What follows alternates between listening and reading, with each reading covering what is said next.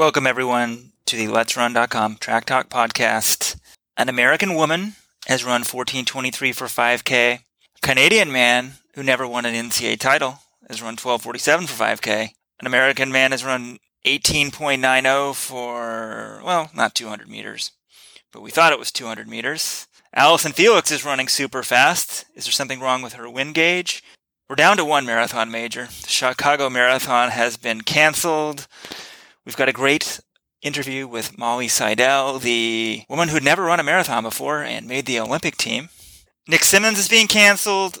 Renato Canova, thread of the week, email of the week. Guys, welcome to the podcast. This is Let'sRun.com co-founder Weldon Johnson, joined as always by a staff writer, Jonathan Galt, and the controversial Rojo. Hey guys, I'm glad we got some results to talk about, because when I logged on to our Google Doc with the show rundown this week, the very first agenda item was John's dating life. And I'm just like, why is this even up here, let alone item number one? So I think we need to start with the Fast Times last week, produced by the Bowerman Track Club, led, as Weldon mentioned, by Shelby Houlihan and Mo Ahmed. Robert, what was your reaction to that meet? Before Robert jumps in, I will plug, we also have a bonus podcast coming with Shelby Houlihan, and also soon, this could be coming this week, Let'sRun.com.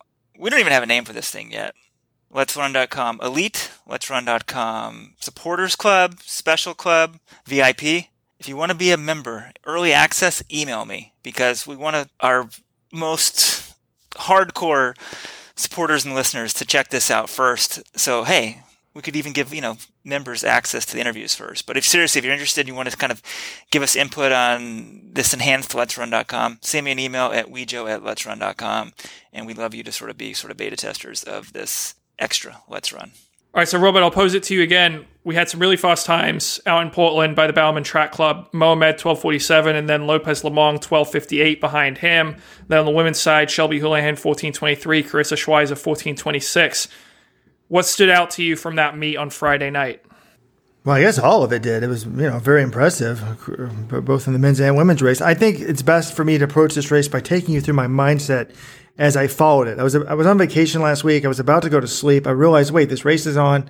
So I followed the splits, and I really tried to think. I was going to even post a prediction on the message board. I tried to think about what I expect to happen here.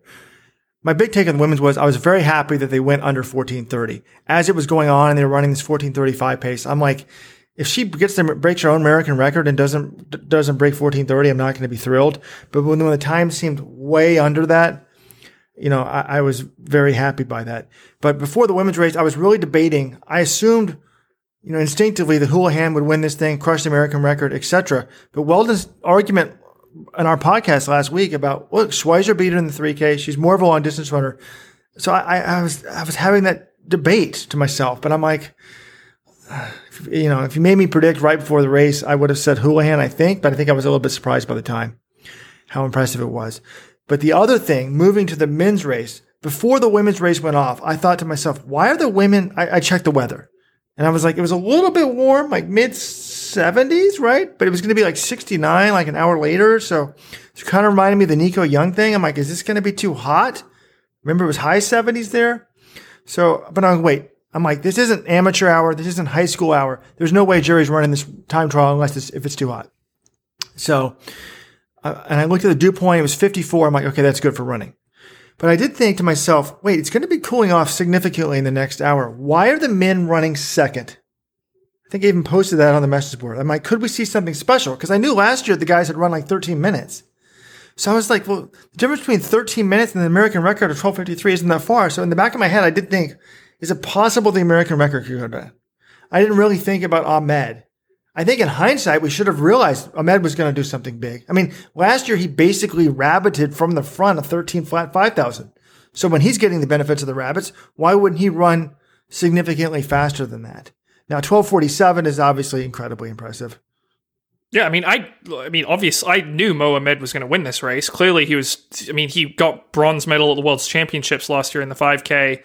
And like you said, he rabbited 4,600 meters of that, the one where Woody Kincaid ran 12:58. So not surprised that he won, but yeah, sub 12:50, becoming, going into the top 10 all time in the 5,000. That certainly surprised me, but I got to say, it was a thing of beauty watching him that last mile. Actually, both the last mile for him and for Houlihan were both really awesome. But watching Mo just grind it down, he went 61, 60, 59, 57 for the last 4 laps. And he's not a guy known as a speed merchant, but obviously he has a good enough kick to, close for a bronze medal at the World Championships. He did outkick Jakob Ingebrigtsen over the last lap. But I just more think of him as a guy who can hit a hot pace and then just sort of grind from a ways out. And some people actually compared it a little bit to Bekele in the 2008 Olympic final with some of his last splits, because I think Mo's last 1600 was 3:58, and his last 2K I think was right around 5 flat. So it wasn't on the level with that 08 Olympic final by Bekele, which I think is the greatest 5,000 ever run. But the way he just grinded it from a long way out from the front, I thought was very impressive. Wait. Let's don't put Ahmed in the same sentence as Bekele. That's disrespectful to the king. The question I have for you guys about these races, people who actually watched it, both of you guys watched it, was there any doubt that Houlihan was going to win this race? I mean, Schweizer was close. Was it in doubt all the way to the last lap?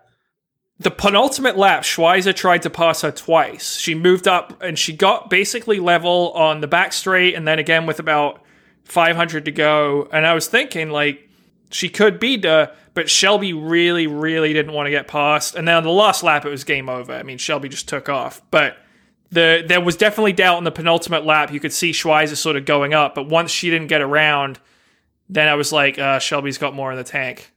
Yeah, I mean, they're only, 3 seconds apart, so there's a little doubt for sure. But, the final 100 meters, nothing was in question. And I was looking up some stats on Ahmed, and wait, Bekele and Ahmed, I didn't hear exactly what was said. Can we please not go there? I was looking, I don't think we give Mo enough credit for how good he is, because he got 3rd at Worlds last year, but his best finish ever, from what I can tell in a Diamond League meet, is only 4th. So 3rd at World was a step up for him last year, and there was no racing this year. He hasn't had any opportunity to prove himself, and maybe with Woody Kincaid running, I say 13 flat last year, but he ran 12:58? Should we be that surprised that Mo went under? But he crushed. I mean, 12:47 is so fast. The last 1600 was just so impressive. I mean, when this thing went down and Houlihan and Schweizer ran so fast, I was just like, wow. And then the men started, and it took me to about halfway through the race, and I'm like, oh, wait, they were going to crush 13 minutes. Then I kind of like, well, I guess if Woody Kincaid did it, these guys should do even better. But when it ended up at 12:47, you just don't see those times very often. Well, I think what's interesting here, mentioning Mo maybe not getting enough credit, one of the things is this got brought up on the message boards. How did Mo Ahmed never win an NCAA title? He's now the 10th fastest human in history. He's the fastest in terms of 5K PRs to ever come through the collegiate system. And yet his best finish in NCAAs was 3rd as a senior in the 10K. And some people were on there saying, this shows you Mick Burns a bad coach. He's lost the program at Wisconsin once, Schumacher left. And, I totally disagree with that point. And I think Robert's usually our rant expert. So I'm going to let Robert sort of unload here, but I've got some data to back you up on this as well, Robert. Rojo's rant. My God, this message board thread angered me and pissed me off. First of all, I think Jerry's an amazing coach, but I also love Mick Byrne. When he was at Iona, he was great to me at Cornell. He taught me a favorite saying as a coach. If you're coaching, when you want some advice, you can't want it more than your athletes. Very important. But guys, so this person starts the thread saying Mo Ahmed never won an NCAA title. What the hell were his coaches doing in college? Well, guess what? I'll turn it on you. There's another person that never won an NCAA title. They ended up getting 4th in the Worlds, very similar to Mo Ahmed, who's now getting 3rd in the Worlds, 4th in the Olympics. This person also broke 13 flat. They ran 12:58 in the 5,000. But this person was also coached by who? Jerry Shoemaker. Who am I talking about? Matt Tegenkamp. Matt Tegenkamp never won NCAAs. Does that mean Jerry Shoemaker's a bad college coach? Matt Tegenkamp never ran fast in college. Not that fast. Mo Ahmed was a guy that was running 27:30, which is basically the exact same time that Galen Rupp ran in college, right? And was 9th in the Worlds before he graduated in the 10,000 in college. And then, runs 13:18 immediately after graduating from college. So, why didn't he win an NCAA title? It wasn't because Mick Byrne is not a damn good coach. When Jerry Schumacher was coaching, there weren't 15 teams going all in a distance like there is now. There's so many more teams that are trying to be good at distance. You've got UNC, Virginia, NAU, Syracuse, all these teams. Back then, there was only 3 or 4 handful of teams. There was Arkansas, Stanford, Wisco. There was like 3 or 4. Now there's like 10 that are going all in on distance. So the talent's diluted. But we can get into this. I mean, was Tegenkamp terrible for not winning an NCAA title? Why didn't he win one? Well, 2004, he lost to Robert Cheserett, Bernard Lagat's brother, who used to wipe the floor of everybody, named Dathan Ritzenheim. He was second. Matt Tegenkamp was third. Louis Lucchini, he made an Olympic team, right? He was fourth. No shame there. Indoors one year, he lost to Solinsky and Peter Kosgei. Outdoors his senior year, he lost to Ryan Hall and Ian Dobson, Nick Willis. Oh, what a shame to lose to those guys. And if you look at Mohamed, John, you've probably got the stats. It's very similar. Let's look at Mohamed. Who did he lose to? Was what, 2014? John, when was his last year of college? So his senior year was 2014. He got third in the 10K that year, and he lost to Edward Cheserek, who's a stud, and Shadrach Kipchirchir, who is now a 27-0 guy. So you lose to the greatest, arguably the greatest college distance runner ever, and a guy who's run 27 flat. What a shame. And then in the 5,000 that year, he lost to Lowy Lang, who had run 13 flat the year before, and also Cheserek. Now, he also did lose to Dunbar, Jenkins, and a few other people, but, the year before that, he was losing to Kenny Kathuka, who was pretty damn good. We don't need to break down every single one of his college races. He was a pretty damn good college runner. Mick Burns doing a great job at Wisconsin in my book. Look at Morgan McDonald. You can't deny that success Burns had as a collegiate coach at different things. So, you could argue he set him up to have a great success after college. He had pretty good collegiate success, and now he's running great as a pro. Isn't that what you want from a college coach?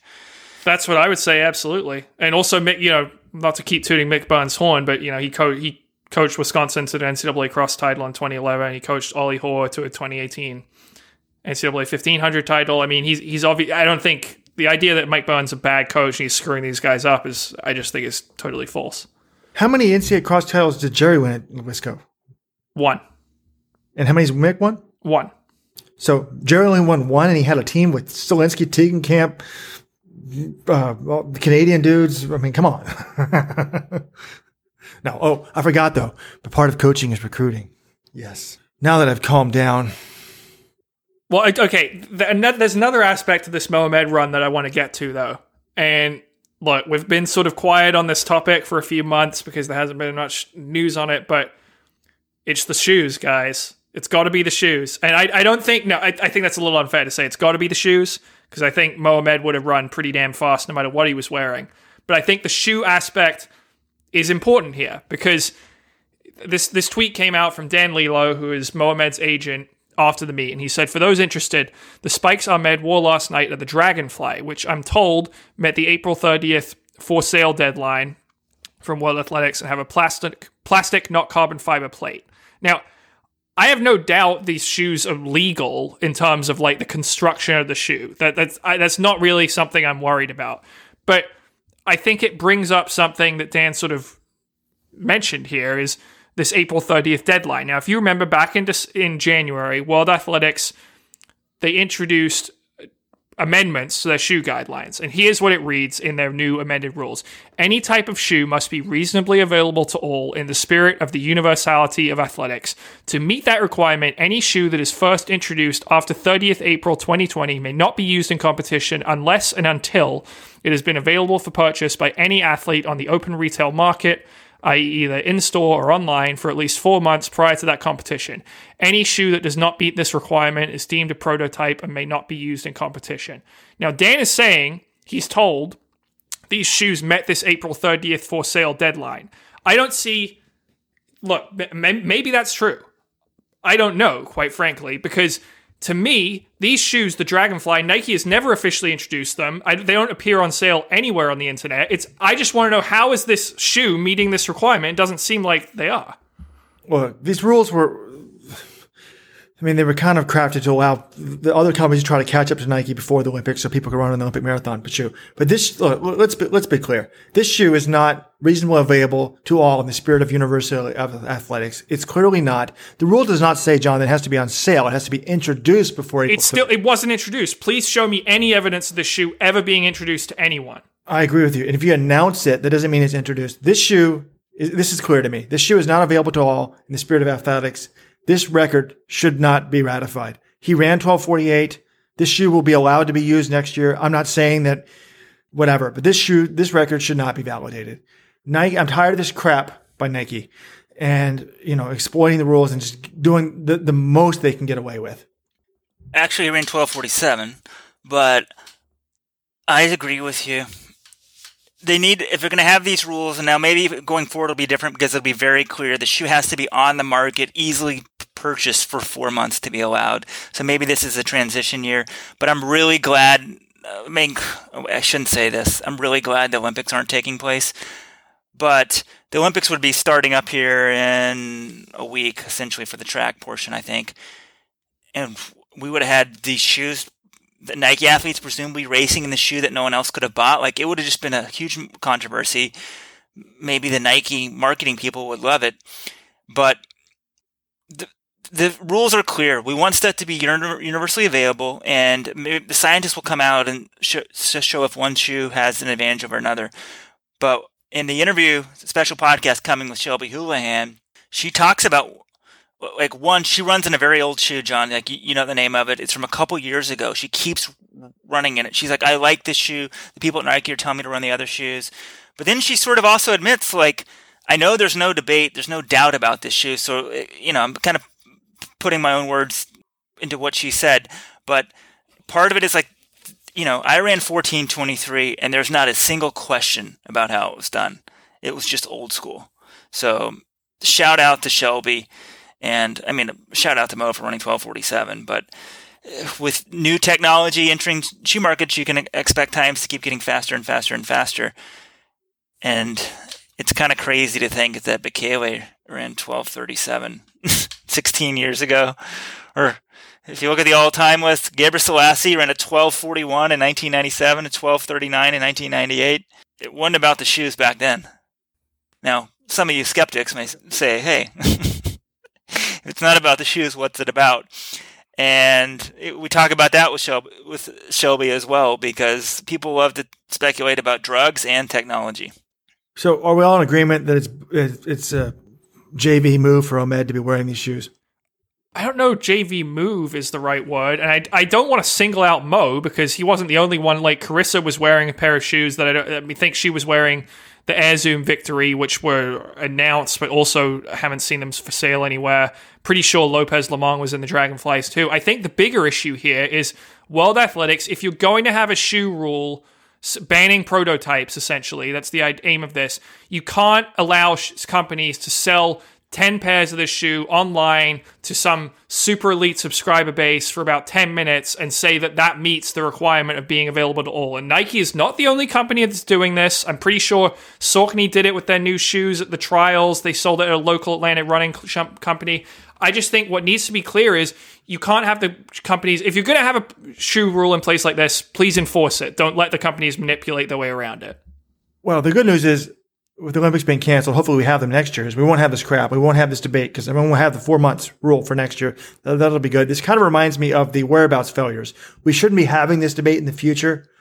We should have GPS and phones when you're doing the drug testing. There should be no doubt. Same thing here. There should be no doubt. And I'm going to speak up for Mo. There's no way it's a JV move by him.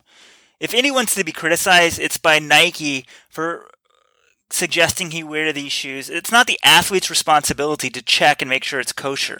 If your sponsor is giving you these shoes and say you can wear them, I think he's going to wear them. So you can perform best in these things. So very good point, Weldon, because he's going to want to wear these shoes next year in the Olympics. So I don't have a problem with him wearing it. I just think that, come on, I have a problem with him being ratified, but I wouldn't really care if I was him because he's going to be allowed to wear these shoes next year. And I would always know, hey, I ran 12:47. If they want to ratify or not, we all know I ran it. That's kind of why I'm on COVID. But I do think moving forward, they've got to be enforcing these rules in a major way. But they really shouldn't even like, you can't have, let's say next year, John and Weldon, you can't let someone even start the starting line. They need to have a list of everyone in the final. What shoes are you wearing? I mean, it's going to be hard. How do you enforce these rules? Like, are the experts on the line supposed to know what that is? Because imagine if Ahmed wore a shoe that was illegal and then wins a gold medal.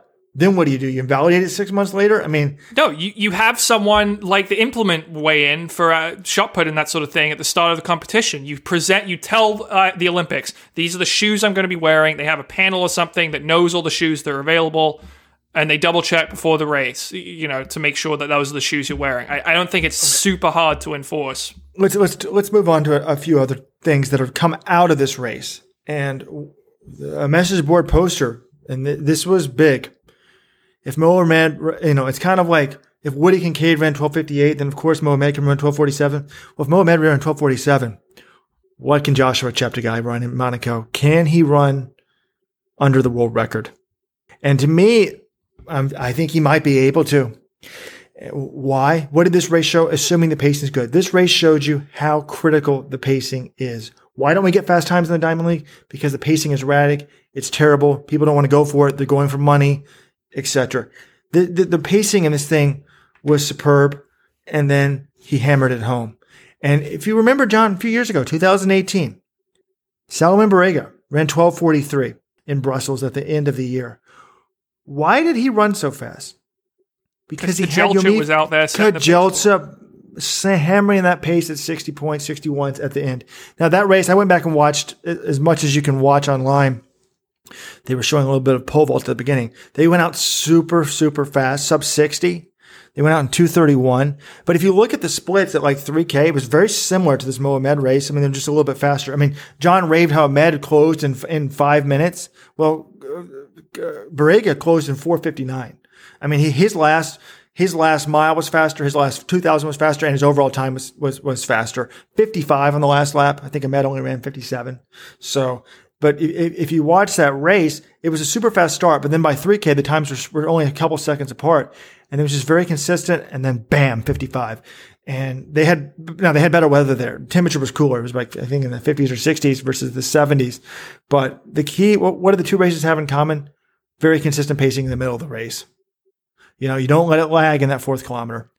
Yeah, I think there are a couple things about Cheptegei in this possible world record attempt on August 14th in Monaco. One is, what's his training been like? Because we just don't really know. He hasn't raced. Well, what do you mean? But John, he's not going to show up and try to go for a world record if the training's good. Okay. And 2, I think you're going to go there. We're going to have the wave light technology, right? Oh, I wasn't even thinking about that. But that sort of fits in with what your point. My point was basically like, yes, the pacing, that's going to be a huge part of it, and that should make it easier. I mean, if they I don't know if Monaco has the wave light technology of that track, but if they really want to go for this record, they need to install it, because I think that's the best way. If they have it, I think he can do it or get close to it, or at least scare it, because what you see so much in the Diamond League is you got to be a supreme athlete to be able to pace these guys at 7:45 for 3,000. So most of those runners aren't used to doing that, and it's very hard. They oftentimes go out too hard. They're erratic. But if you have a laser to follow, I think it's much simpler to do. And I also think a lot of these athletes that are the rabbits are used to training in altitude. They're Kenyan or Ethiopians. They're not necessarily used to hitting a certain split. They're probably going more for feel as compared to some of these, that was one of the things I think that was perfect in this race is you've got these, you had it reminded me of Kipchoge. You had a slew of pacers who were all super talented running an even pace for Ahmed. Speaking of Monaco, so this meet is 1 month from yesterday, August 14th. It's going to be a real meet as of now. I mean, people are going to fly in there, compete against each other. And did you guys know you can buy tickets? Like, they're going to have fans. This is super encouraging for me if this thing goes down. I'm confused by this, though, Weldon. They announced Noah Lyles as a competitor in this meet. How is Noah Lyles getting to Monaco for this meet? I don't quite understand it. Like, I don't think there's a direct flight into Monaco. I assume you have to go through a European Union. Like, how are they proposing Noah Lyles gets there? Is he going to have to quarantine for 2 weeks? Like, how is he going to run in this meet? I mean, he gets on a plane, he flies to Paris, and takes a car or train down to Monaco. Yeah, he's an American. Good luck getting into Paris. Oh, well, that's true. My neighbors are French, and we can't go over there. Yeah. How's this going to happen? Wow. Well, for the American athletes, I think the hope would be that the travel restriction is lifted by then, or there might be, I assume, certain people like who are considered essential. I'm sure there's some flights going between the U.S. and France right now. Like maybe he can get on a special plane, but most likely, he probably won't be at the meet. But if they let people from European countries in, and it'd be great to see a track meet if it could be done safely with fans and competing at the same place. Really give us some hope for 2021, because, I mean, who knows what's going to happen with the Olympics. And one thing we're seeing now is a lot of places in the U.S. that didn't have COVID are picking up. Well, Japan's been one of the huge success stories with COVID, so they're going to be worried that if letting in outsiders a year from now. But one thing that we haven't talked about is the weather in Monaco. It's much warmer in Monaco in August. It's usually around 80s at 8 o'clock at night versus 70s, which is in Portland. I don't think that's as conducive to breaking the world record. Oh, that's not good then. Damn it. I'm even going to watch it now. I mean, I think that's one big takeaway from these Portland time trials, the Woody Kincaid thing. If the pacing is perfect, it shows like what a great job the Pacers did. They're very consistent. Robert, you were watching it. When they're on 14:30 pace, you're going to figure they're going to 14:35. You figure they can kick at the end, and they really picked it up. The men's race, Ahmed sort of just did it on his own the last mile, but great pacing, great weather. You can get these tremendous times, and maybe that brings us to the message board. What I think should be the message board thread of the week. And we haven't hyped this up. I'm going to write an article on this, I think, because I think a lot of people may not have known what it was. It just said the thread title was a very simple question. So most people probably aren't going to even click on that. And the author of the thread is famed Italian coach Renato Canova and Let'sRun.com message board poster. And essentially, Canova, he's coached like many of the top African stars, Italian stars. I mean, the names are legendary, and people are always like accusing him of having athletes who dope, or they must be doping because they run so fast. And he's like, look, top African athletes are so talented they don't need to dope. He starts off this thread. After the results of Houlihan, Schweizer, Mohamed, and Lopez Lomong, do you continue to not think possible running under 14:30/13:05 without doping? Were we finally able to understand that 90% of the reason for top performances is a correct, fast pace, something that always happened with El Garouche and Bekele, who became the best rabbits for other athletes? The progression of Houlihan is clear. It continues on. He points out Schweizer never went under 15 flat until last year. That's crazy. Now she runs 14:26.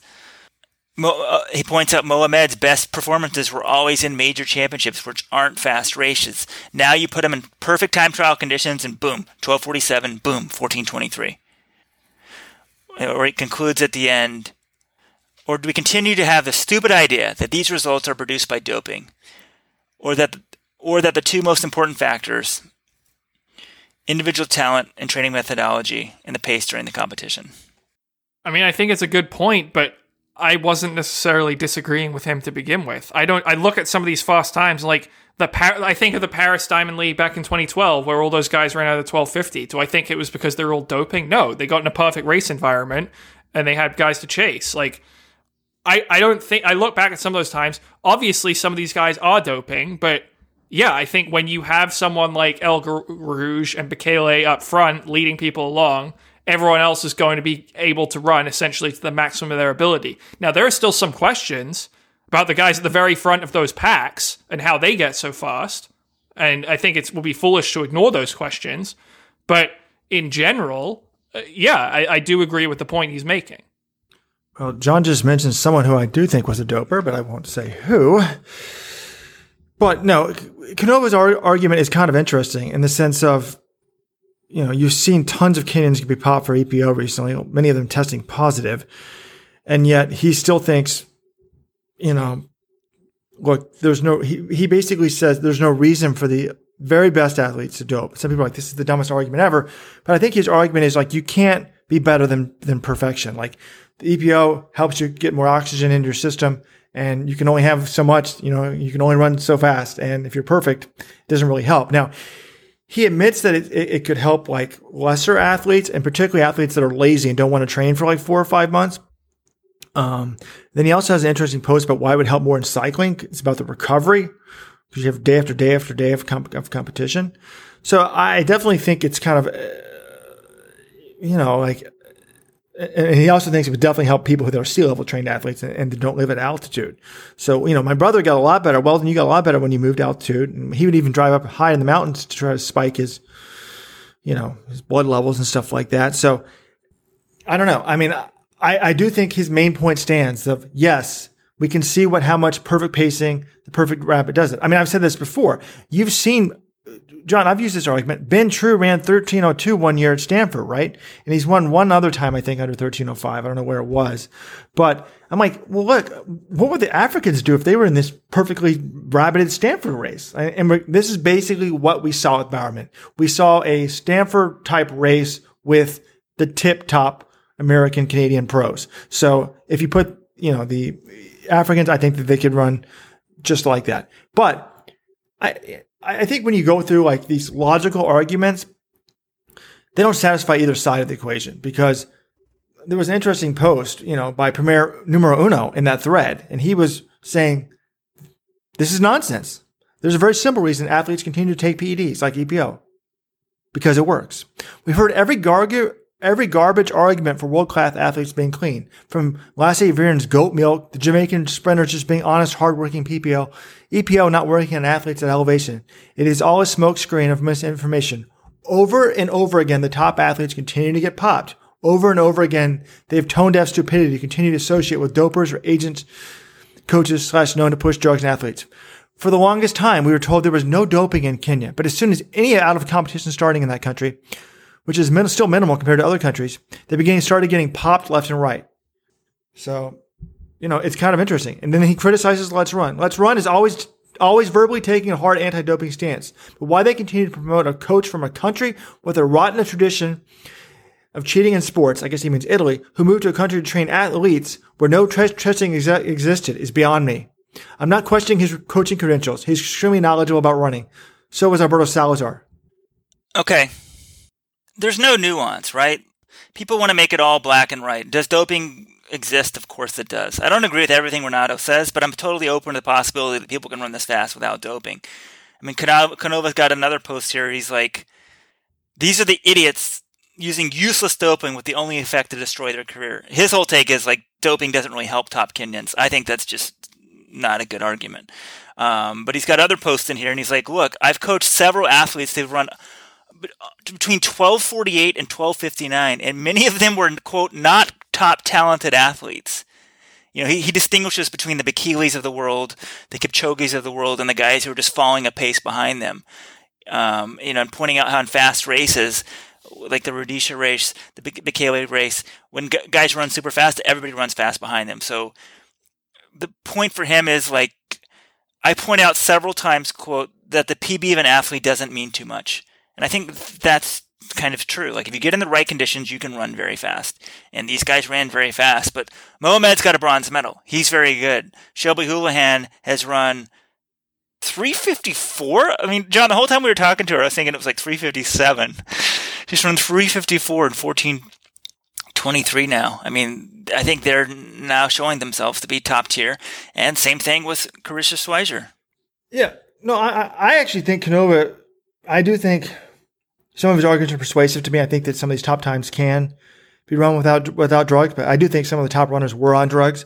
But Weldon, I love that post about how you can have a very fast PR and be a totally different class athlete. I mean, I saw that all the time at the college level. You'd have there would be kids that ran 4:04 in the mile that I didn't think were any good.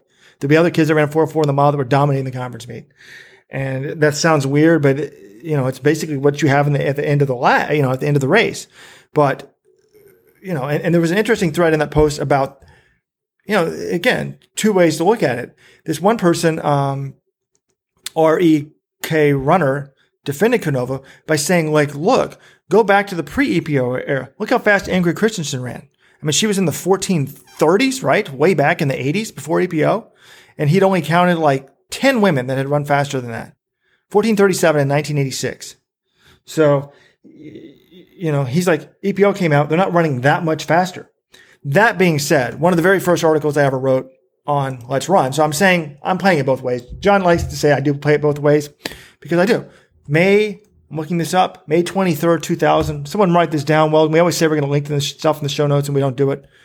Face the facts. EPO usage likely widespread. And all I did in that article was I looked at the world record progression from 1969 to 1989 when EPO was invented, and then from 1989 to 1999. And it went way, way, way up. Now you can say that the sport went professional and the Africans were coming in, and maybe that's the reason for it. And that could be. But it is, John Kellogg and I were talking about this yesterday. Kind of a coincidence. EPO comes out and then the records go way up. But it would be interesting, though, if I actually did this now, 20 years later? Because the records haven't come down that much, John, in the last 20 years. Come down that much?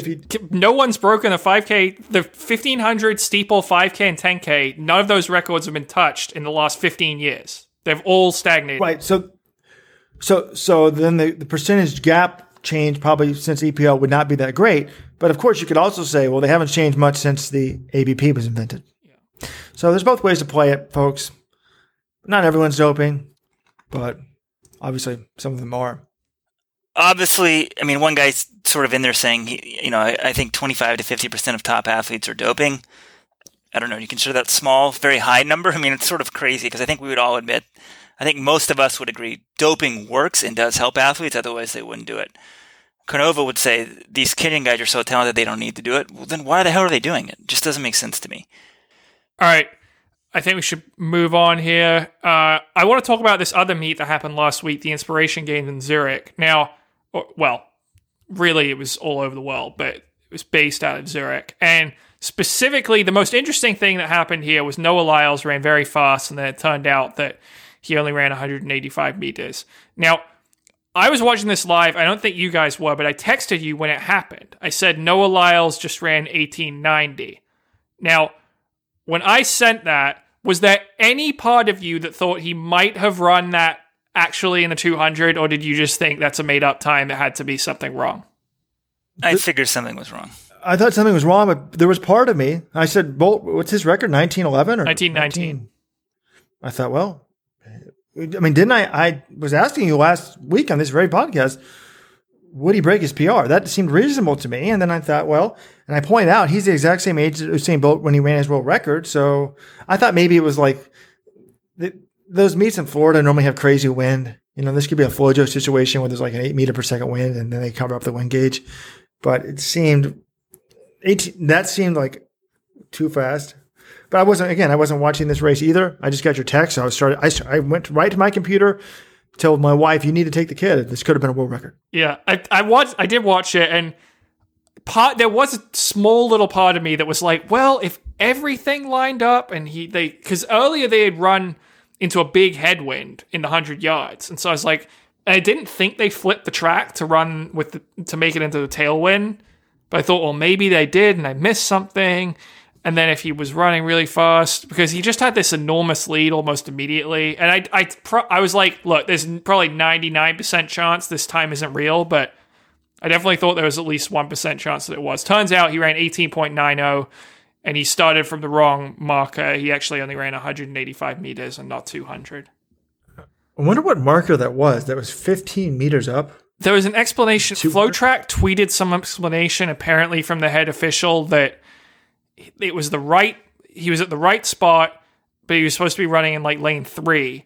And then an official in Zurich gave like some remote. They were like, no, you need to put it in lane 5. And I think they probably just put it, they put it. I mean, there's marks on the track. And first of all, like, it was cool that they had this meet, but how do they end up running into the wind? Like, there's no fans. There's no one paying spectators. So why wouldn't they just turn it around, run the other direction? Like, it's because they have camera the timing system probably is set up. How?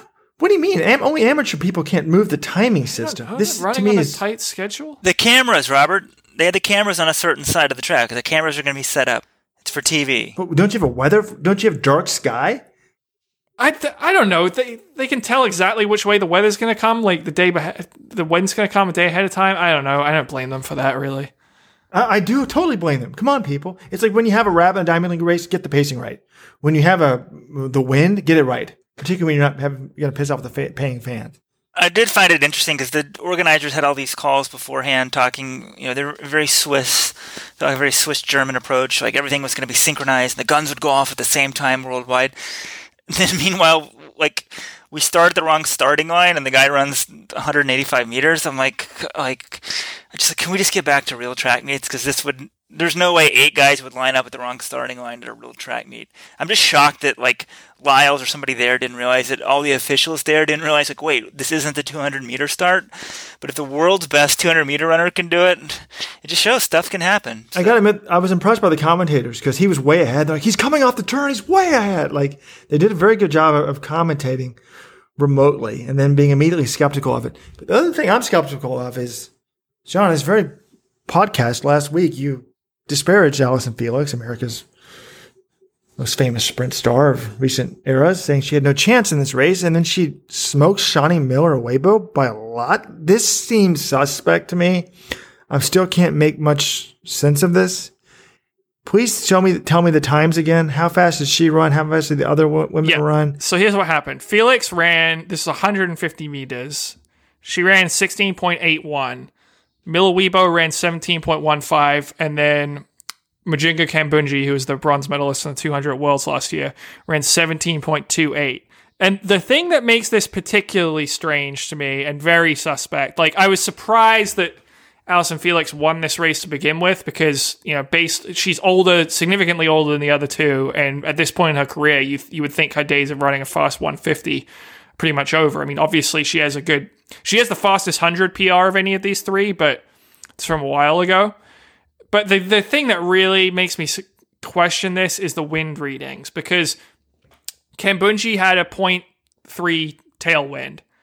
Miller-Uibo, it was quite obvious from the videos we saw in the Lyles race, and then also, the 100-yard dash, there was a headwind when she was racing in Bradenton, Florida. She had a minus 0.25 headwind. But then they say that Felix's headwind, they also said Felix was running into a headwind of minus 2.6, which is even bigger than Miller-Uibo's. So that just doesn't square to me. It doesn't make sense how Felix could run a very fast time. This is actually the 5th fastest 150 ever on a curve, according to PJ Varsel. Now, obviously, this race doesn't run very much, but for her to smoke the two of them and have a near identical wind as Miller-Uibo, who we already saw was pretty fit based on what she ran in that showdown at O-Town meet, I don't know. I mean, Allyson Felix, good sprinter, but I just don't. Either the wind was messed up, or the track, the track was short, or something like that. I don't know. I'm skeptical that she could beat both of these women into a huge headwind. Could it just be that they're all in terrible shape? John, what did Shani Miller-Uibo run before this? She had actually done something? Because when I'm looking at the all-time 150-meter marks on Wikipedia, obviously you have Flojo, who I assume was doping, running 16.10. But Shani Miller-Uibo, admittedly, it was straight, but it was in the Boston Games. You were there, John, 16.23. I mean, that's almost a second faster than she ran. I know she had and that was into a 0.7 win. So you've got lots of times. I mean, 16.8 is significantly slower, 0.6 of a second. Now she's running into a headwind. But she didn't even run 16.8. I mean, that was Felix's time. Miller-Uibo, I mean, she ran 22.61 again that was a 1.1 headwind, and 50.52 for 400 on the same day. That was on July 4th, so 5 days before the Inspiration Games. She's admitted she's not in peak shape, but I don't know. It's surprised to me that she would lose by that much to Felix if the wind was exactly the same, which it basically was. Yeah, but the more I think about it, I think Felix's wind gauge seems weird, but Miller-Uibo was clearly not in shape. And 22.6, John, she's a 21.7 runner. Well, it was into a 1.1 headwind, though. Well, still, so take off 0.2, 0.3, whatever. Nah. I think this is more of maybe something's a little bit off on the wind. Timing. I mean, we can't trust these marks, but I don't think Miller-Uibo's in shape. So maybe Felix is doing a better job of training. I think that's a fair conclusion to reach. Certainly, it's possible she's in better shape than Miller-Uibo right now, but maybe the wind wasn't right, but we got to assume she ran the right distance. It's still a very good run for her. I mean, Sprint Geezer in the forums is like, look, she's 34. Her stride is deceptive. Sometimes she doesn't look like she's running that fast, but he's like, I think she might make the relay teams in the 100 and the 400. So who knows? Maybe she's now with like a full year under her belt after the birth of her baby, we've seen a lot of resurgence from women sort of once they can get things straightened out. So, coming back from a kid is very hard. So maybe she's kind of had a bump up in performance. I wouldn't be surprised if she made the 400 team as an individual. Not at all. I expect her to make the relay team in the 400. Making the relay in the 100, I don't know about that. But once you're in the 4x4 pool, they can throw you into the 4x1 pool as well. So, all right, guys, let's move on. Where do we want to head? Do we want to talk about John's dating life? Our emails of the week, that comes from our email of the week. Crazy stuff I've learned on the message boards, the message board threads. The Chicago Marathon has been canceled. I think that's where we should go, John. Chicago's canceled. Not a shock, but the big question is we have one major remaining. The king is still standing. Yeah. The king is still living. The queen, too. It's a male and female, the number one marathon in the world. Let's don't debate it. It's the best marathon at the elite level. They have the most money. And they're still standing. They've not canceled the race. Will the London Marathon be held in October? And if so, will it be a mass race or just an elite race? I think they have enough money. They're the only ones, obviously, with enough money.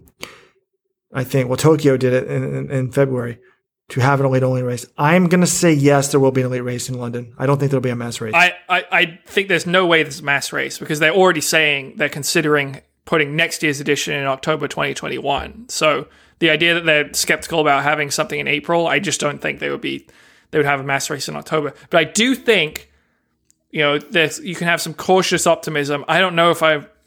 I'd just be guessing if I said that they were going to have an elite only race. But if any race was going to have an elite only super elite marathon, it would be London. And that's because they're more committed to their elite race than any of the other majors. I mean, I was doing my Throwback Thursday, the 2002 London Marathon a few weeks ago. They spent $3 million, apparently, on assembling that field back in 2002. It's just like they have so much more money than all the other majors to spend on the elites that I think I wouldn't be surprised if they basically said, like, hey, Kipchoge, Bekele, and, these top Garamu, all these African stars, get them together and say, hey, we'll put you on this, 2-mile loop course and we'll have a bunch of safety restrictions in place and no spectators and just you guys show up and go at it. And I think they can probably have a better chance of getting the funding together for that than the other majors. So I wouldn't be surprised if we had that. And if we do have that, that is a way to salvage the full marathon season, I think, for fans. People would be excited if they could still see Kipchoge and Bekele. But thing that concerns me is, and we didn't talk about this on the podcast, and I meant to, Kipchoge did are these guys going to be in shape? Kipchoge did some virtual race the same day, the NN running team. I think Kipchoge and Bekele ran part of some marathon. It was something for charity or something. But his time was significantly slower. Robert, are you really reading into some thing that he probably just jogged as a tempo for some virtual 10K? This is the guy that gains weight significantly, and I'm wondering if he's going to be motivated. We need to. Are they talking to the agents behind the scenes, John? Of course, they're talking to the agents about this stuff. One of the things on the Molly Seidel interview, I think it comes up. People after she made the Olympic team, some flight attendants recognized her, and they knew it was her first marathon. So they said, "Did you train for the race?" Yes, you have to train for the race. And we're less than 12 weeks out from this supposed date for London. So unless they were going to put a different date even later, these people need to be pretty hardly training right now. If that's their plan, they'll say, hey, get ready for it. This is what's happening. And look, is Kipchoge in shape? Come on, Robert. This guy's always in shape. Every marathon, he's always healthy. He never has any issues. I have no doubt he'll show up and he'll be perfectly fine. Well, I'm wondering if Bekele's in shape. Well, that is a legitimate question. If given some of his, obviously he was amazing in Berlin last year, but given some of his performances before that, there is a question if he has all the races taken away from him, how dedicated has his training been during quarantine? I think that's a very fair question. Okay. So guys, we may or may not get London, but one thing we do have this weekend, women's 10,000 in Boston. Check out the article on Let's Run. John's talk to Seidel, or we're going to talk to Seidel later. Wait. Let me just clarify here something. Pronunciation. It's Molly Seidel. Okay? Seidel like the verb. She must be good if I can't pronounce her name. That's good. That's a good sign. Flanagan, Shailene, Shalon. Anyways, the question I have is, guys, we've had Mohamed run fast.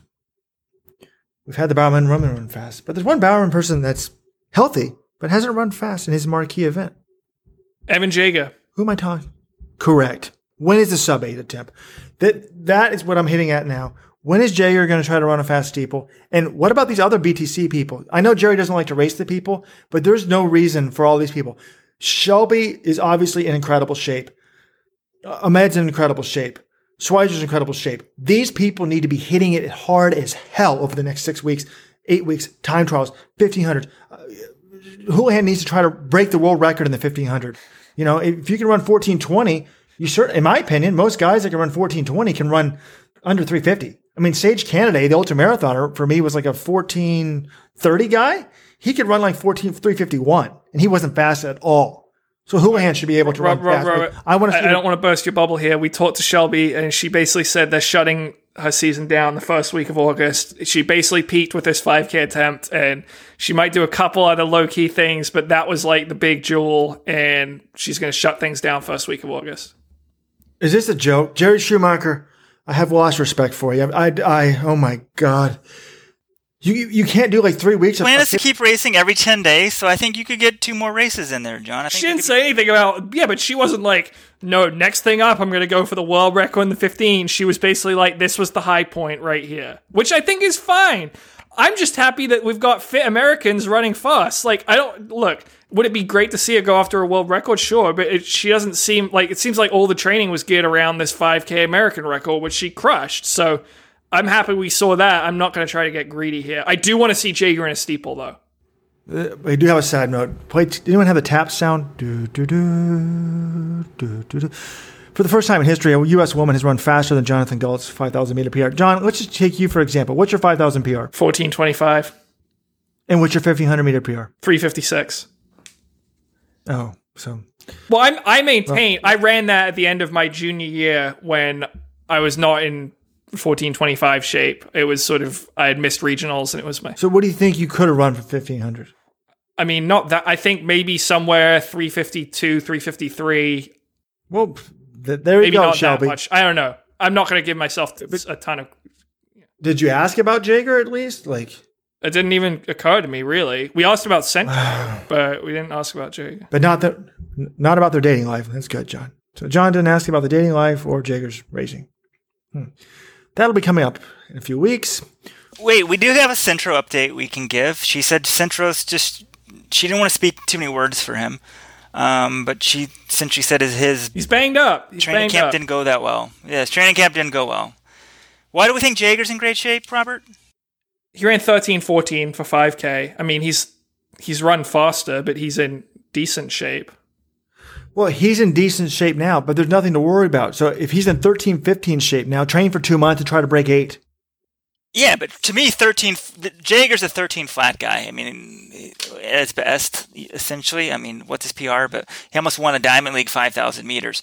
So to me, if he's in 13-14 shape, maybe he's still recovering from the year off. So I think for him, if he were going to target a sub-8, it would probably be at least a month from now. Are they afraid of steeple because it'll hurt his foot? I would be. If he seems to be healthy, but if he's not 100% healed, that's a lot of landing. Who knows how much barrier work? Y'all heard my take. I love Jerry, but that's a concern I would have, given that he had a very serious foot injury last year.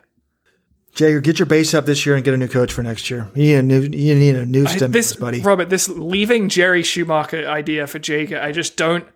You think that leaving... Here's the only thing that matters is being able to outkick Conseslus Caprudo. You really think leaving Jerry is just going to solve this problem? I don't understand this theory of yours. Caprudo's probably joking around and hurt too, so don't worry about it. So I guess John's all on board of the BTC people never racing, even in an off year. I want to see them race more, but what you want... Robert, what do you mean never racing? Like, they're the only people actually racing and putting on stuff for people. Like... No one else is doing. I mean, okay, fine. The Hoka NAZ guys are doing some certain things, but these guys twice now have put on a meet. So they've actually decided, hey, we're going to kind of go through and do a season. They're not going to Europe or anything, but they're actually just broke an American record. And sure, it's an intra-squad race. It'd be better if the NOP was there racing them as well. Zombie NOP. COVID right now, this is as good as it gets, man. Well, no, Yeah, I praise him for racing, but I'm saying if I'm in that American shape, I would want to see what I could do at other distances. I would like to see one or two other races. Apparently, we may see that. So that's all I'm saying is, hey, this is good. You know, that's the most amazing thing about these Kenyans is, do you guys realize how much Gab and Daniel Komen and Bekele would race in their prime? Those guys would do 5 or 6 high quality races per year. So yes, they probably could have run faster if they just did one. But I would like to see it. Any chance that if we're not worried about burning out or over peaking or something, it would be this year. That's all I'm saying. Anyways, John, I know you don't like us talking about your dating life, but the podcasters, just the listeners, keep demanding it. We actually had a woman sign up for the podcast for the summer training program. It's not too late, folks. Let'sRun.com/coaching. Let'sRun.com/coaching. We have superstars from the high school level. We have 60-year-olds trying to make 6 minutes in the mile. We can give you a 12-week base that's going to get you in amazing shape. I can even do a hybrid plan, etc. But John, here we go. Walden, look at John's face, see how he reacts. By the way, I love the podcast. You guys have become my quarantine buddies, and I feel an extra connection to all of you for a couple reasons. I also have an identical twin, and our birthday is around the same as you guys. July 26th. Walden and I are July 24th. Number 2, after listening to the podcast for several weeks, I kept thinking that the name Jonathan Galt sounded very familiar, and not just from Ayn Rand. And then after a bit of Googling, I realized that I went to the same high school as John. I think it's even possible that we raced the same town 5K years back on Bedford Day. My sister and I were a few years ahead of him, so he probably doesn't know us, but seeing he's a track nerd, maybe he saw my sister's name on the record board, since she held the school record in the blank event for many years. I don't want to out this person, John. Well, now I need to know the names, because as a fellow Bedford High School record holder, I did study that record board back in high school. Please tell John that the single ladies of Bedford need more updates on his dating life on the podcast. Give the fans what they want, John. Haha, I'm sure he'll love that. John, and then she followed up with, if you're looking for more fodder to embarrass John, my mother was a phys ed teacher and carefully followed all of the local high school sports. She would send me newspapers clippings in the mail while I was in college. So that's how I would have heard about John. My mother likely sent me a newspaper clipping from the Bedford Minutemen about the running phenom who had arrived from the UK to shake up the dual county league running scene. If only I had known that he would go on to be a star at Let'sRun.com, maybe I would have saved those clippings. John, were you like a big star in the local paper? Like, do they do features on you from coming from Britain and stuff? No, nothing about like my English background. I mean, it's a local paper. We weren't a big school. I was the best athlete in the school, so I got they'd write a little bit about my running, but I wasn't like some famous star or anything. Would they slur John, British American? British born? Yeah, an import. I mean, I don't think most people knew it, or at least they didn't mention it in the articles. That actually, Robert, normally I'm complaining about your detours into my personal life, but this is actually pretty funny because Bedford's just a small town and no one there outside my circle of friends and even within it really seemed to care about running. So I'm just shocked that anyone, would have remembered my name. Let me give you some advice. You're 29, right? So she used the term track nerd. And I remember a woman told me in my late 20s, she's like, why do you track guys try to be studs? Just embrace the fact that you're nerds. Women love nerds. I think. Who said I was trying to be a stud? Well, I think most guys are.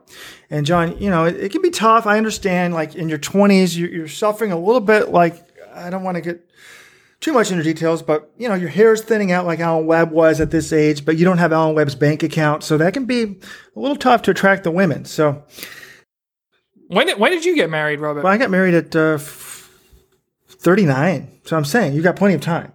I'm saying the women are going to embrace your intellectualness in your 30s. All right, guys, I think we need to wrap this up and go into what is an excellent interview we have with Molly Seidel, who is the, I guess, future Olympian is how you would term it, but she talks about what she's been up to. She's racing this weekend, her first 10K, her first track race since 2018. It was a really interesting interview we had with her, what it's like running with a mask in Boston. So can we get to that?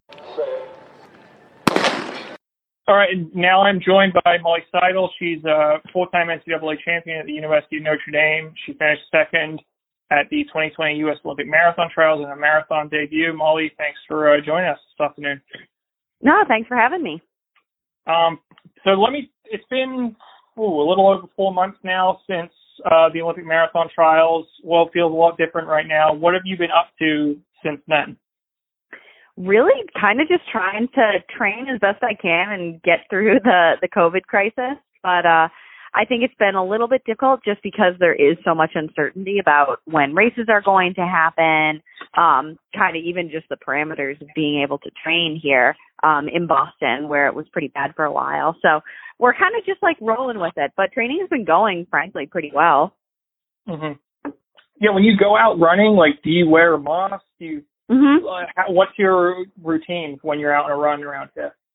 Yeah, so we have to have masks on every run, basically in Boston and all of Massachusetts. It's pretty much required if you can't socially distance within like 6 feet of people. So kind of the rule of thumb I think that most pro runners in town have is that you wear a mask or a bandana pretty much on every single run, and then you can take it down if you're in an area where there's not a lot of people around, but it gets pretty packed along the river, and if you aren't wearing it pretty consistently, you're going to get yelled at.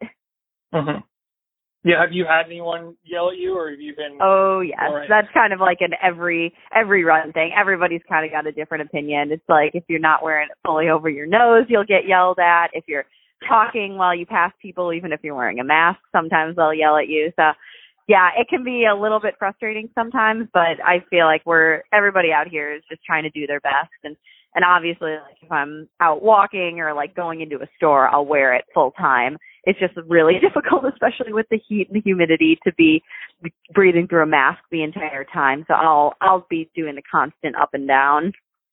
Yeah, no, I know. I've been doing the same thing, so I know what you mean. So coming out of the trials, I mean, I feel like you seem to get the most attention of pretty much anyone who competed there, given that it was your debut. And what was it like for you being thrust into the national spotlight like that?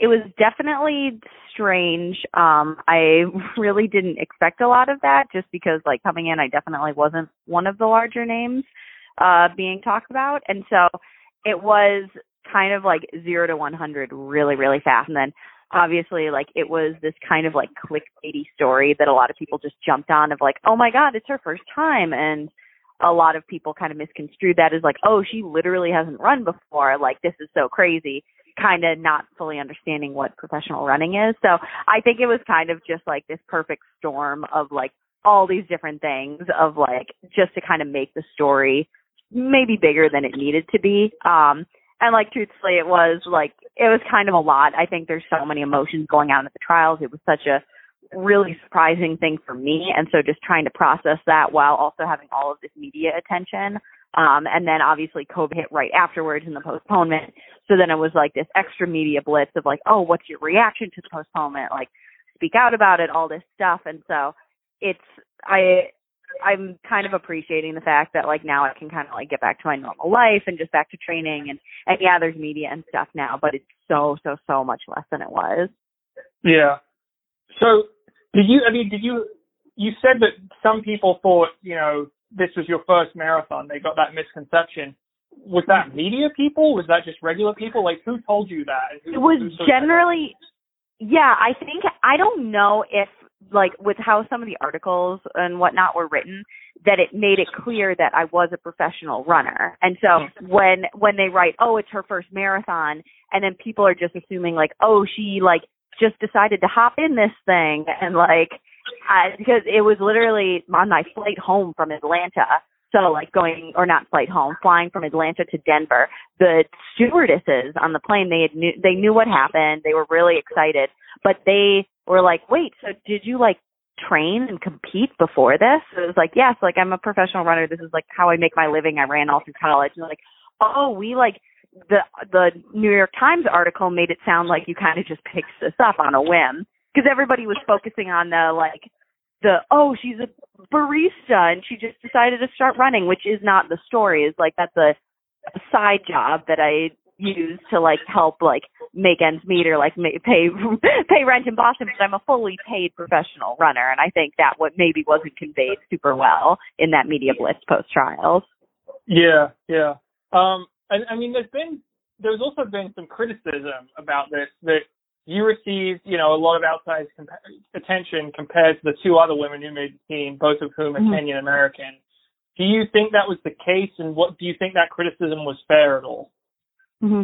I think there definitely is a valid point to be made that, yeah, I think there were some people that probably focused more on the fact that I'm a white girl born in the Midwest, and that is kind of like, I don't know, I think it might be, in some people's opinion, like, oh, it's easier to package that as like this like cut and dry media story rather than, especially at the point that we were in the country, being able to say like, okay, these are two like American immigrants that have worked so hard to get their citizenship, but they weren't born here. And I think a lot of people, like, I don't know, like it's horrible that people say that and think that.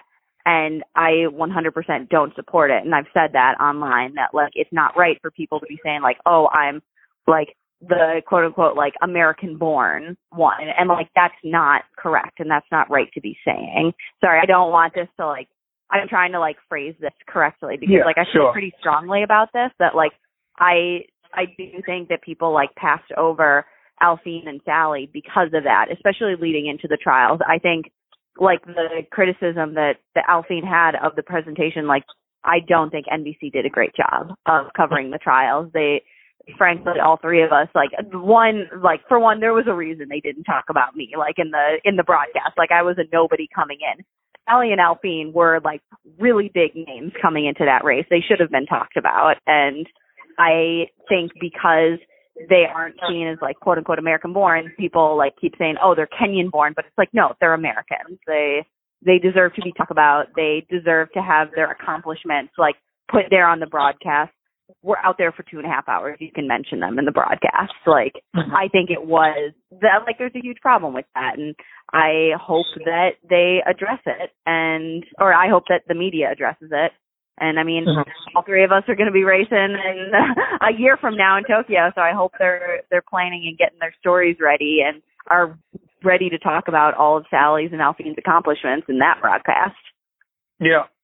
And since the trials, where have you been training? I've been in Boston and Wisconsin back and forth. So I live and train here in Boston with my sister, and then my family's in Wisconsin. So we went back for a couple weeks during the worst of it when Boston was like fully shut down. We just went back for the 4th of July, but mostly here in Boston. Mm-hmm. And then this weekend, you're racing, a 10K at the Movement Race Series in Massachusetts. Mm-hmm. What kind of time are you shooting for? This is your first 10K in 2 years, I believe. Yeah, God, that's horrifying when you say it like that. Yeah, it's my first track 10K in 2 years. The plan right now is to, our pacer, Ashlyn Cuff, is going to go out in about like 16 minutes through 16-minute pace through 5K, so shooting for around 32 minutes. Obviously, we'll adjust based on the heat and what people are willing to run and hoping to run. But now that we can hit Olympic trials qualifying times, that's going to be kind of the big goal, is to get as many people in that race to qualifying times for next year now. Yeah. Would you run the 10K at the Olympic trials if you qualified? Yeah, that's the plan. That was the plan for this spring. We had been, we were going to go out to Peyton Jordan and race there, and then hopefully onto the trials, not necessarily with the goal of making a team in the 10K, just because, one, it's so competitive, and two, I've already, like, the marathon's going to be my main one. But it's a really cool experience. I've never gotten to run the Olympic track trials, and just feel like that's a very, very exciting thing to get to do. Absolutely. I mean, if you, let's say, best case scenario, you do finish in the top 3 and make the team, would you ever entertain running both at the Olympics? Not around. I feel like right now I'm still kind of trying to get my,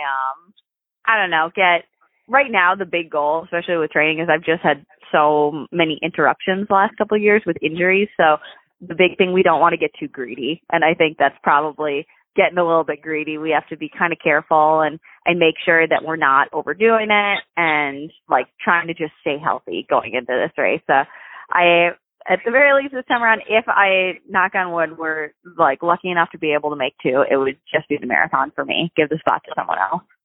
Yeah. And part of these races this weekend, you guys are going to be raising money for Good Sports, which is a charity that provides sports access to low-income children. What appealed to you about that organization? How did you come across them? That sort of thing. I think a lot of what's going on right now with Black Lives Matter and kind of this more like awareness of racial justice is that realizing like how how unequal the playing field is for a lot of kids trying to get into sports. Like running is straight up a super white sport. Like I grew up in an area where like, I don't know, pretty much everybody I saw running cross country was white. And I think being able to increase access for sports, whether it's running, whether it's football, soccer, lacrosse, like all this stuff, like being able to make sure that kids who aren't necessarily like have the financial resources to play a lot of different sports, like being able to give them access to that is super important. And so when we came across Good Sports, which is based out of here in Boston, but they work nationally to provide these resources so that kids can play whatever sport they want to. And we just saw that as like a really cool way that our, like what we're doing in running can maybe give back to help kids get access that they wouldn't necessarily have. I mean, just heck, getting kids like nice running shoes, like that's a huge thing. That can make a huge difference. Or like a pair of spikes for a kid who's just starting out. Like that's the kind of stuff that, I don't know, could really change someone, like whether they stay in the sport or not and whether they can come all the way up through. So hopefully increasing a little bit of diversity in the sport. Mm-hmm. And how can people contribute to this? So we're going to be streaming the race on Cydius, and through that, there's going to be links to a GoFundMe that they can go and donate. Another part of it is that because it's a sanctioned race and us pros are able to potentially earn bonus money off of it, a lot of us are committing, like if we hit a race bonus in here, that we're going to donate a portion of that back, and then hopefully people watching will try and match our donations that we've given through this. So yeah, just trying to do a little bit of good with running, more than just going in circles. Yeah, and is that will be bonuses based on sort of your shoe contracts rather than like any prize money associated with the event? Yeah, there's no prize money we're giving out. This is John and I putting this meet together. It's been pretty just trying to put on a meet in the age of COVID is already enough. So a lot of the people doing this, like pretty much everybody in this race is like, them coming was a big part of it, knowing that it is for charity and that we're raising money for it. And that was like the coolest thing of having all of these pros be like, hey, like I'm really excited to be a part of like a charity track meet. And they like, so many people were like really willing when we were like, hey, like you don't have to like donate a portion of like bonus money you get, but like if you want to, and so many people were like, yes, let's do it. And so that was really cool to get to hear of like people really being excited to give back. For sure. Yeah, what's been the biggest challenge of trying to put this meet together? COVID. The having to get 2 COVID tests is really, really difficult. It's like pretty strict sanctioning. Obviously, we want to put on as safe of a track meet as we can, and make sure that people feel comfortable coming here and that we're not putting anyone in danger. So limiting spectators, making sure everyone's getting COVID testing, only having a certain number of people on the track at one time, disinfecting things. So it's going to be a challenge, but I'm hoping, at least from what we've seen with like what Nike is doing, what the Hoka NAZ Elite team did, that like we can put on track meets safely in the age of COVID. Yeah, because before we started recording here, you mentioned that you would try to go get a COVID test today in Boston, and the wait was like 2 or 2.5 hours. So now you're gonna have to go somewhere else this afternoon. This was your first test you need to take of the 2, is that right? Yeah. So it's very difficult. There's a limited number of testing, but luckily in Massachusetts they have free COVID testing for any resident of the state. So Dana Giordano, who's doing the 1500, I'm going to be driving with her up to Chelsea, which is like about a half hour north of the city, later this afternoon. So hoping that it'll be a little bit shorter of a wait. But yeah, it's pretty difficult finding spots. And I think that's probably been the biggest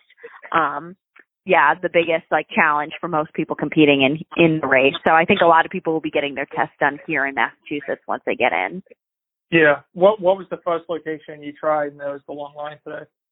That was the Tufts Medical Center right downtown. It's just like an open walk-in COVID testing. Mm-hmm. But then looking ahead, past this weekend, I spoke to your coach, John Green, a few days ago, and he mentioned, you'd like to run a full marathon, but, we're sitting here just a few hours ago, Chicago announced that race is canceled for this year. We're down to one major marathon that hasn't been canceled yet, which is London, and then there might be a few other smaller ones. But I mean, I guess how optimistic are you that you can run a marathon or race a marathon this fall, and what are your options at this point? Well, I'm very optimistic that I can race a marathon. It's just whether or not it's going to be a sanctioned race. Regardless of whether there's a race going on or not, we're going to do something, whether that has to be a time trial. Luckily, there's a lot of really good runners here in Boston, so maybe we can find a group of people to go out and do one. But yeah, I guess the big thing with like the Olympics being postponed is that we want to get in experience before going to Tokyo, and just like whether that's with fueling, just learning how to race a faster course. Like obviously the course in Sapporo is going to be very different from the one we saw in Atlanta.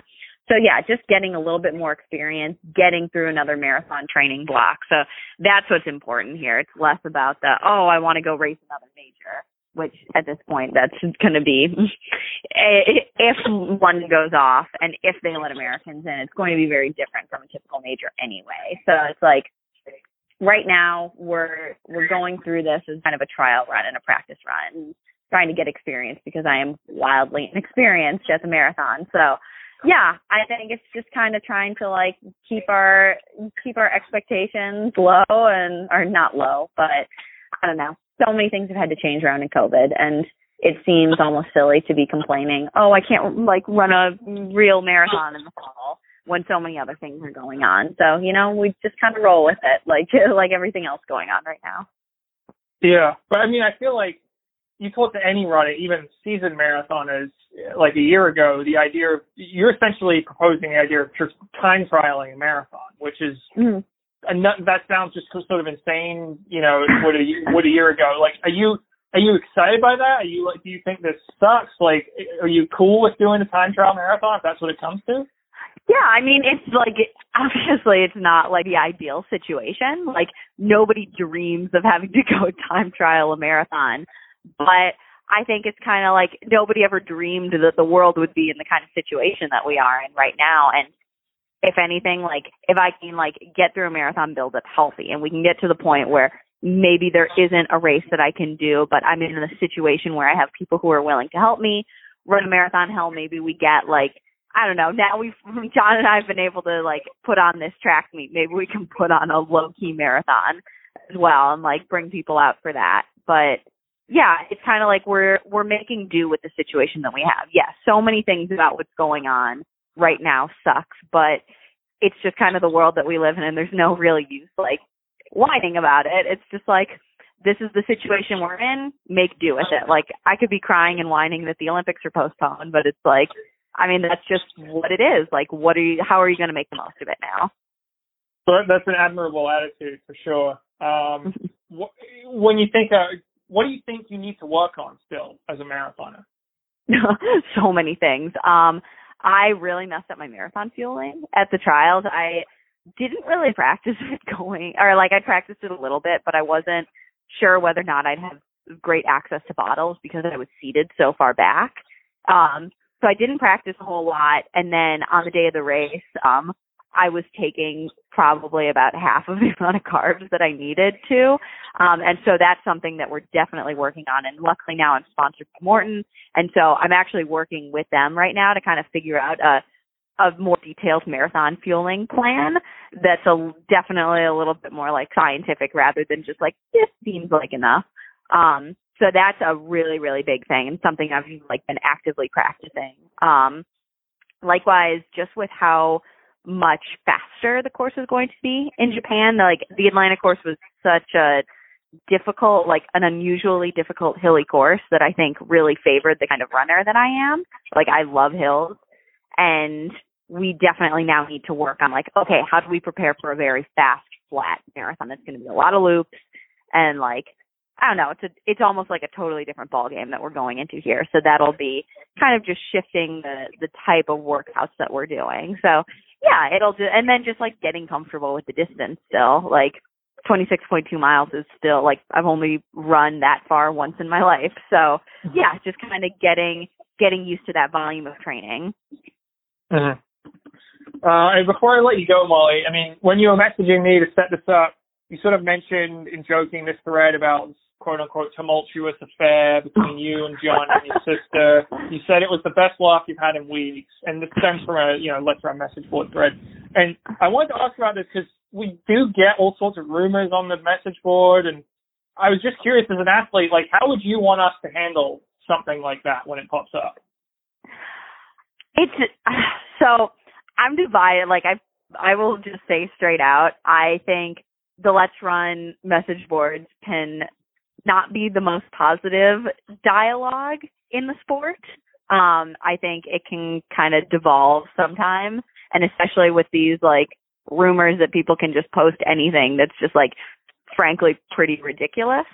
And I think it was right, like taking that message board down. I almost like, part of me almost kind of wishes I'd seen like where that went and like just like the absolute like spiral that would have ended up being. But I think like when it comes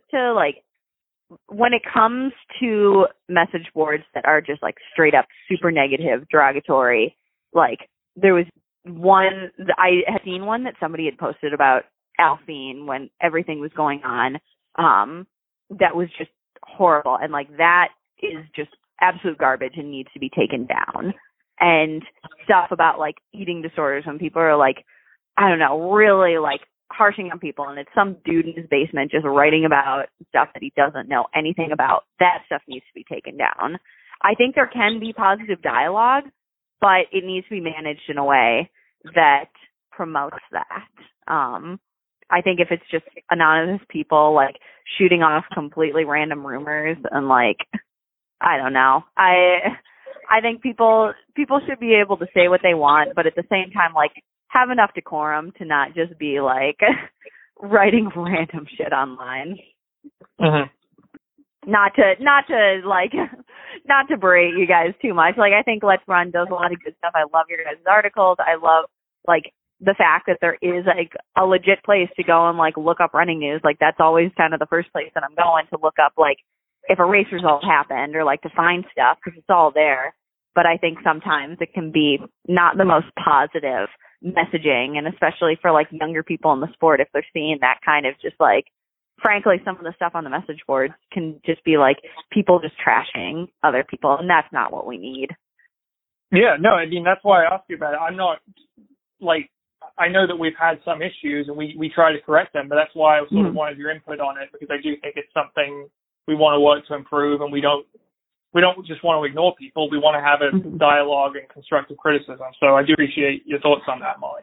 Yeah, no, and I think that's I guess I wish there were a better way without like coming across as like, oh, like people just say whatever they want. Like, I do appreciate that there's like a dialogue, and like, I mean, I'm kind of glad that that thread was taken down, but like, yeah, like I don't know, there's like the opportunity to be like, no, like I'm not dating John. Like this is like a coach-athlete relationship. He's my best friend, but like it doesn't need to be like that. I think there is like an assumption that everybody is like the same way or whatnot. And it's like, no, like we can like have dialogues and stuff and talk about it. And like maybe that opens up a dialogue of like what is an appropriate like coach-athlete relationship or whatnot. And like, I don't know. Yeah, I just wish there was a better way to like create positive dialogue. I think you guys are doing a great job of like, yeah, monitoring it to a degree. All right. Well, yeah, I appreciate that, Molly. And I think that's everything I wanted to cover. Anything else you wanted to bring up about the race, about, you know, your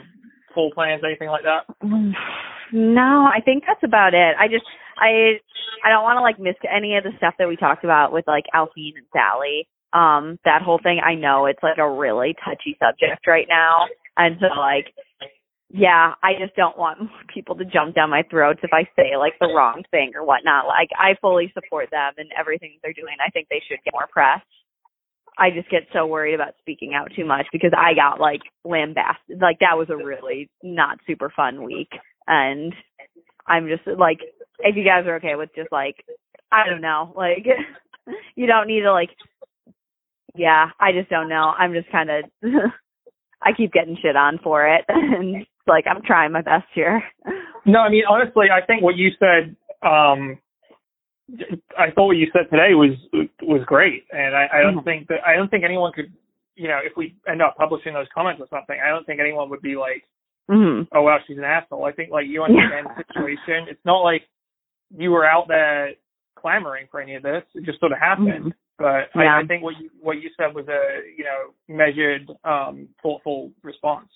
Cool. No, thanks, Jonathan. I appreciate it. But yeah, if you think of anything else that you need, just shoot me a call again. Like, I'll be around. But yeah, it was great getting to talk to you. Hey, yeah, you too, Molly. And, you know, best of luck. Hopefully you get a big PR to meet this weekend. Thanks so much. All right. Thanks. Bye.